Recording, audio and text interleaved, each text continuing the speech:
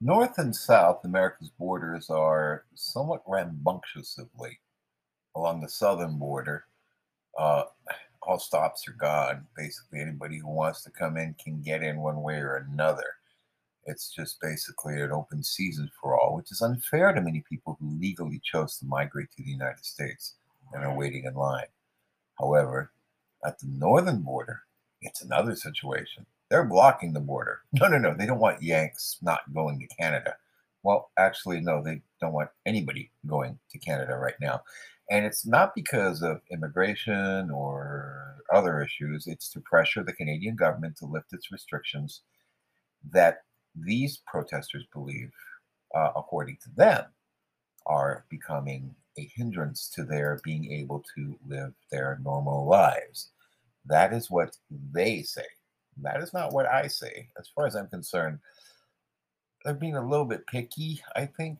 But hey, it's their country, it's their rules. They have their laws. We have ours in the United States. Our laws can be just as restrictive at times on certain things. But it gets kind of a little bit weird.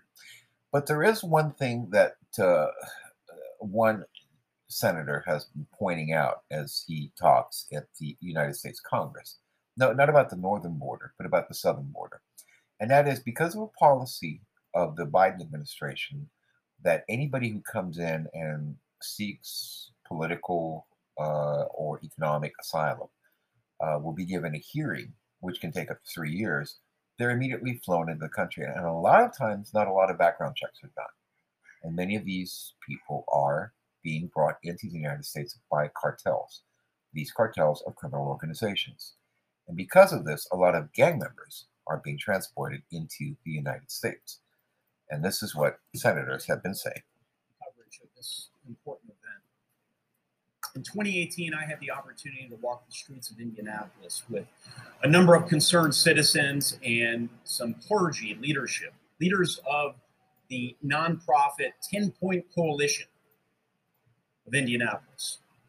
This coalition was organized years ago to try and prevent violent crime from plaguing the cities of Indianapolis. And I can tell you, it was created because at the time there was grave concern about the number of fatalities on the streets of Indianapolis. In 2018, there were 178 Hoosiers who lost their lives in Indianapolis.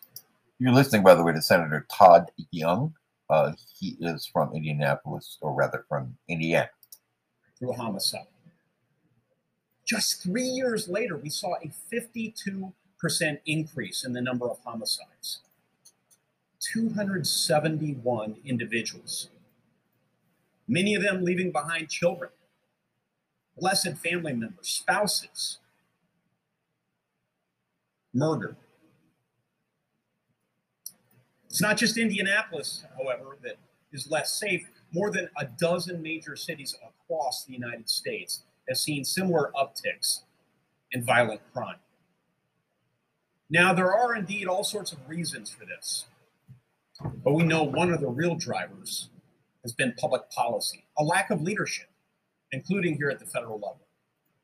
When you have porous borders, and you allow in horrible substances that pollute our streets and fuel criminal enterprises, you're going to have more murders.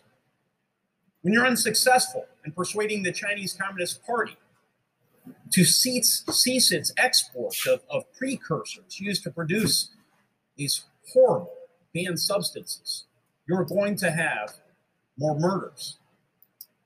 When you nominate to the Justice Department of the United States of America soft on crime, U.S. attorneys and top Justice Department officials, you're going to have more murders. And yes, though a number of my Democratic colleagues have recently seen the light as it relates to the defund the police rhetoric, when you plant that seed, folks, you are going to have more murders. So I'm pleading with this administration to step up, to lead. I'm pleading with my colleagues to stay as strong as possible and supporting our police during these very difficult times. I'm And that, of course, is what Senator Todd Young is saying. Now, let's listen to another public official about problems on the border that he's having. And this, of course, is the mayor of a city in Canada who says it is time to remove the barricades on the borders. On one hand, you have someone who says the borders are too open, people are coming in, there's a lot of crime. On the other hand, a mayor in Canada who's mayor of Windsor, Canada, which is a very important city to the automobile industry around the world. It's just across the bridge from Detroit. This is what he has to say about the situation regarding the border protests that have basically become border blockades, which even in the United States would technically not be allowed, because you're not allowed to blockade a border. You can protest, but you're not supposed to, impede people's abilities to move about. You can picket, is basically what they're saying. You can have a strike. They're not preventing them from doing that, but they don't want them blocking bridges and borders. At least that's what the mayor of Windsor, Canada says. And it has to stop, according to him. I want to speak directly to Canadians who are demonstrating here in Ottawa and across the country. Your protest began with truckers, and you have grown into an international phenomenon. Men and women, children, young and old, from every walk of life and every community of this country have been rallying to have their voices heard. You want your freedom back. To all of you who are taking part in the protests, I believe the time has come for you to take down the barricades, stop the disruptive action, and come together. The economy you want to see reopen is hurting. Farmers, manufacturers, small businesses, and families are suffering. I believe this is not what you want to do. We must all work together. That, of course, is the opposition leader in the Canadian Parliament, the head of the Conservative Party. I think that's Candice Bergen. And now let's go to the mayor of Windsor, Canada. And she also is calling, and this is in the opposition. This is not in the, this is one of the groups that have been basically supporting these protesters' right to protest and raise their voices about the issues that are being raised in Canada. And now let's listen to the mayor of Windsor, Canada, as I was talking about earlier.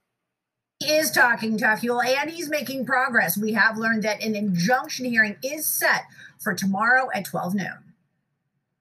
The economic harm that this occupation is having on international trade is not sustainable, and it must come to an end. The mayor of Windsor seeking an injunction from a judge to put an end to the protest at the Ambassador Bridge. Truckers have been blocking the entrance to the bridge since Monday, protesting Canada's COVID-19 mandates. As a result, the bridge remains closed. The economic effect on both Canada and the U.S. devastating. Now, they say it's about $134 million at that one bridge alone, the Ambassador Bridge in Canada, that has basically lost economy. What is interesting is so many of these protests are taking place along the various bridges, going to Detroit, the border with Montana and other areas. But for whatever reason, we're not seeing a single protest near the border with Buffalo or Niagara Falls. No protest there. Everybody's moving along. Hey, you got to get to Walmart. What can I say? Meanwhile, let's listen to what an American news network was talking to some of the people at the border. The Canadian Truckers' Freedom Convoy still going strong as the standoff is taking its Ottawa, Canada, with a first-hand look at this convoy. Good morning, Jeff. Taken, pretty impressive out here, I'll tell you that. People thought this was going to peter out. They haven't seen the Peterbilts. We are in now the start of week 3, right in front of the Parliament here in downtown Ottawa, and maybe you see an incredible picture. I want to walk over to these trucks over here. They're as far as you can see. There have been more trucks added actually in the last few days, not a petering out of this thing. And it's not just about the trucks. We all talked about what this was starting to be about, which was about, cross-border, a vaccine mandate. people have come from all over this country. Look at this truck here. This has got everybody who's come and signed their name, put put some sort of a message on that. And I tell you, they get a tremendous organization. Look at this. These are the gas cans that people bring to try and help folks maintain. You got to have fuel if you got to have a truck. I was talking to this fellow here. His name is Danik Venn, and he is a contractor. You build houses and all that sort of thing. Yep, exactly. You came here. You're not a trucker, but you came here to support them. Why'd you do that? Well, one of the main reasons is for our kids and also for all the injustice that we've been living for the past 2 years. You really feel like you don't have your freedom here with the mandates. Exactly. Yeah. So I come here and volunteer and give help and love to everybody. It's amazing. You were picking up trash earlier. They've got a whole crew, Dagan, that picks up trash, security. Yep. You get food. Yep. I was helping building that platform today. Walk right around with me here because I want to see that platform. They're actually constructing on the top of the trucks. Maybe you can see it here, Dagan. Look at that. That's a place where people make speeches during the day. Yeah, I'm not sure exactly what they want to do, but I think it's to get some people get an interview there. Yes. And anyway, so every time I have spare time, I go help. I go serve coffee if I can, or anything I will do to help. Yeah. It is a pretty amazing spirit out here. I've been to a lot of protests. From across the border in Canada to curb production, scale back production because they can't get supplies from. So, that's basically what they're saying. Of course, this is Fox Business News reporting of that. You can't get that in Canada. You can't get that in many other parts of the world, but here in the United States. So I'm just, taking a little excerpt from it so you can hear what they're talking about. And if you notice the anchor talking there about, this is affecting production, this is affecting business, this is affecting people's lives and livelihood. And that is a reality, that is a reality. We're not seeing it along the border with New York State for some reason, and I have no idea why. However, they are saying that the protests are being planned in many areas, and because of that, Governor Hochul of New York is easing back some of those efforts. So wish we go, as we leave you from that border, the border between Canada and the United States, the border between the United States and Mexico, where there are problems. Let's go to another border where they say other people are going to be crossing or trying to cross, and that is Ukraine, where the United States intelligence community is saying that war is imminent at any time. It's a couple of minutes long. Let's listen to this and see what they have to say about it. Thanks, Dick. But 2 quick questions. One, are you looking at this being some kind of attack on Kyiv, on the Donbass, on another region? Do you have any sense of that? And then what is the level of confidence that the intelligence community has in what they're hearing about this plan, especially about the potential for it to come before the end of the year? I'm sorry, can you repeat the second question? This is United States Security Advisor Jake Sullivan. He's speaking about the possible impending maybe invasion by Russia of Ukraine in a White House press briefing that has been pretty much the headlines of everything today. That there is a distinct possibility that Vladimir Putin would order a military action, an invasion of Ukraine in this window, in this time period. And that could include the time period before February 20th, before the Beijing Olympics have been completed. And so they believe that everything I have just said is well grounded in both what they are seeing on the ground and what they are picking up through all of their various sources. Stand before you today and say what I have said, which is that there is a distinct possibility that Vladimir Putin would order a military action, an invasion of Ukraine in this window, in this time period. And that could include the time period before February 20th. But no, this has been the subject of a fair amount of back and forth between the administration and the press over the course of the past week. We are firmly convinced that the Russians, should they decide to move forward with an invasion, are looking hard at the creation of a pretext, a false flag operation, something that they generate and try to blame on the Ukrainians as a trigger for military action. And we are calling that out publicly because we do believe that if Russia chooses to do that, they should be held to account. The world should not believe that a false flag operation that they conducted is a legitimate casus belli for going into Ukraine. Yes. Thanks, Jay. You mentioned that you do not want to say that Putin has made a decision, but does the United States believe that that President Putin has made a decision? Because PBS NewsHour just reported a little bit ago that the United States does believe that Putin has made a decision and has also communicated that decision to the Russian military. Is that accurate? The report that you just referenced, which I have not seen yet, it does not accurately capture what the U.S. government's view is today. So basically what they're saying is there might be an invasion and there might possibly be war. And this is kind of like the truckers saying they might leave the border with Canada, and that also maybe the United States is also cracking down on illegal immigrants coming in from the southern border with Mexico. A lot of maybes, a lot of ifs, a lot of buts. Let's just take it and take it easy. It's a Super Bowl weekend. Hey, so many bets are going on the Super Bowl. I don't think anybody's going to do anything to screw up the Super Bowl weekend by either causing more protests with Canada, more cartel invasions from Mexico, and, well, I don't know. You can never trust Putin when it comes to invading. He likes war. Maybe. Or it could all just be a wag the dog thing to get our attention distracted from all the screw-ups that have been happening, especially with an economy that is faltering. Price of oil reaching $95 a barrel from a time when it was practically being given away less than 2 years ago. And then, of course,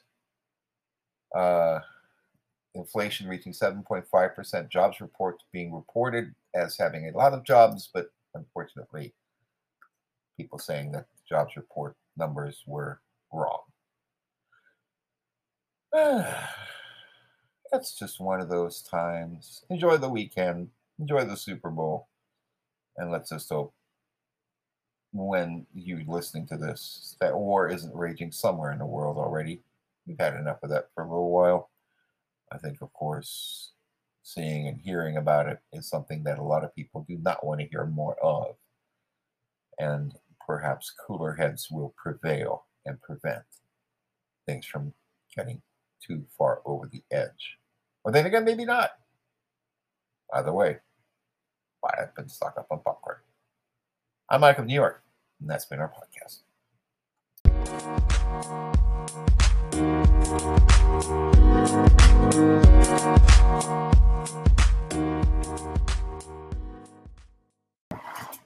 Meanwhile, let's listen to a few more choice words, a couple of press conferences very quickly, and some interviews that took place earlier today on those Canadian protests. It's not just all maple syrup up there. They've got real issues they're talking about. Very important to them, maybe not to us. Those of us down here in the U.S., it's a different situation, but definitely something worth listening to. My name is Eddie Cornell. I'm a veteran of the Canadian Forces. I served in a combat arms trade, and I'm calling on all fellow veterans to stand up for your country once again. You're not wearing your uniform at this point, but you're a soldier, no less the same that you were prior to retiring. We are in a very critical situation in this country where our freedoms have been taken away. All of you know what it's like to stand up for freedom and democracy around the world. We've done it. And it's your turn to do it here in our own country. They're starting to take it away. You can see it, you can smell it. I need you to come here and support this action. You have to be part of something bigger than yourself. Don't be afraid to put yourself in harm's way like you did before. Putting yourself in harm's way got you where you are now, and you need to do it once again. I'm calling Stand 2 for all my brothers and sisters that served to come. Come to Ottawa. If you can't come to Ottawa, stand up in your community. Let your voice be heard and I mean in a non-violent way. Violence is something that is not what we're trying to have anything do to incite insurrection or anything of that nature. I'm asking you in a peaceful manner to come forward and stand up for your country and hold the line. Meanwhile, we go a little further and let's listen into this broadcast from Fox and Friends that I saw earlier on Friday, where they had a reporter going around and talking to the various people outside the Canadian Parliament building in Ottawa. And to my Pinoy friends, that's not mean Ottawa, which means, hindi nakakatawa. I'm just kidding. Okay, yeah, it's a serious matter. This was around 8 o'clock in the morning on Friday. Listen to what they had to say. Why are you here? To get our freedom back. I don't want to raise my kids with masks and QR codes, so that's why we're here. What are you making this morning? Bacon and eggs. I just started, so I'm cooking the bacon first, and we have plenty of eggs. So it sounds like you're here for the long haul. Yeah, I'm here since day one, so it's been 15 days. We're in Ottawa right now. I'm with my wife and kids, so we're here to stay. I feel very deeply about this to make that kind of a commitment. Yeah. Like we're all in this together, but people don't realize how we struggling in this, and we need a QR code for this or QR code for that, and so it's like it's too much. And the pressure we have to get vaccinated, there's something about it that just don't work. You vaccinated? It's medical information. It's not of your business. Okay, that's a fair answer. Yeah, but you just don't want to be mandated. Yeah, that's it. I just don't want to end all the mandates, and it's going to be all right. I appreciate it. I'll let you get back to breakfast. Thank you. You can just walk up to pretty much anybody here, and they got something to tell you. Their passion, carrying Canadian flags, as I see this gentleman here, right here. Tell me why you're here, sir. I'm a 60-year-old grandfather who's been fired from his job by General Motors of Canada on December 12th. They told all non-vax people to just leave. They cut us all out. My 31-year-old son has lost his job. He will be in April. He's been told he's gone because he's non-vaxxed. And my daughter, who was pregnant in the fall and being asked to vax, had to leave early and give birth to a child prematurely after the government was harassing her to take the vaccine. So my family has been impacted in hundreds of thousands of dollars. My son-in-law has his own business, consulting business, and he's losing tens of thousands of dollars. The government has decided to punish their people, and I'm here to stop it. You feel very passionate about this. I will die to protect my family and my children from overreach by the government. I'm here for peace, for love, and satisfaction of people living in a country in unity. And this Mr. Trudeau does not deserve the title of Prime Minister. He is an insult to Canadians. I just want to know how far Mr. Trudeau would go if somebody took the food off of his table, because that's how far I'm going to go, Mr. Trudeau. Mark my words, Mr. Trudeau. Sir, I appreciate very much you sharing your story. So, you're listening to these words of these people and the passion they have about it. To those of us who, essentially have followed the mandates or meet all legal requirements, it almost seems, what is the issue? But then again, you also have to remember that in a democracy, the people have the right to their own bodies and decisions and freedom. So, while on the one hand, we may mock and jeer at some of them, some of the reasoning behind it, and trying to figure out why. But deep down inside, you also have to admire their tenacity, their desire, their need to be able to express themselves and to express their rights in a democracy, in a free society. We may not agree, but we can always show respect.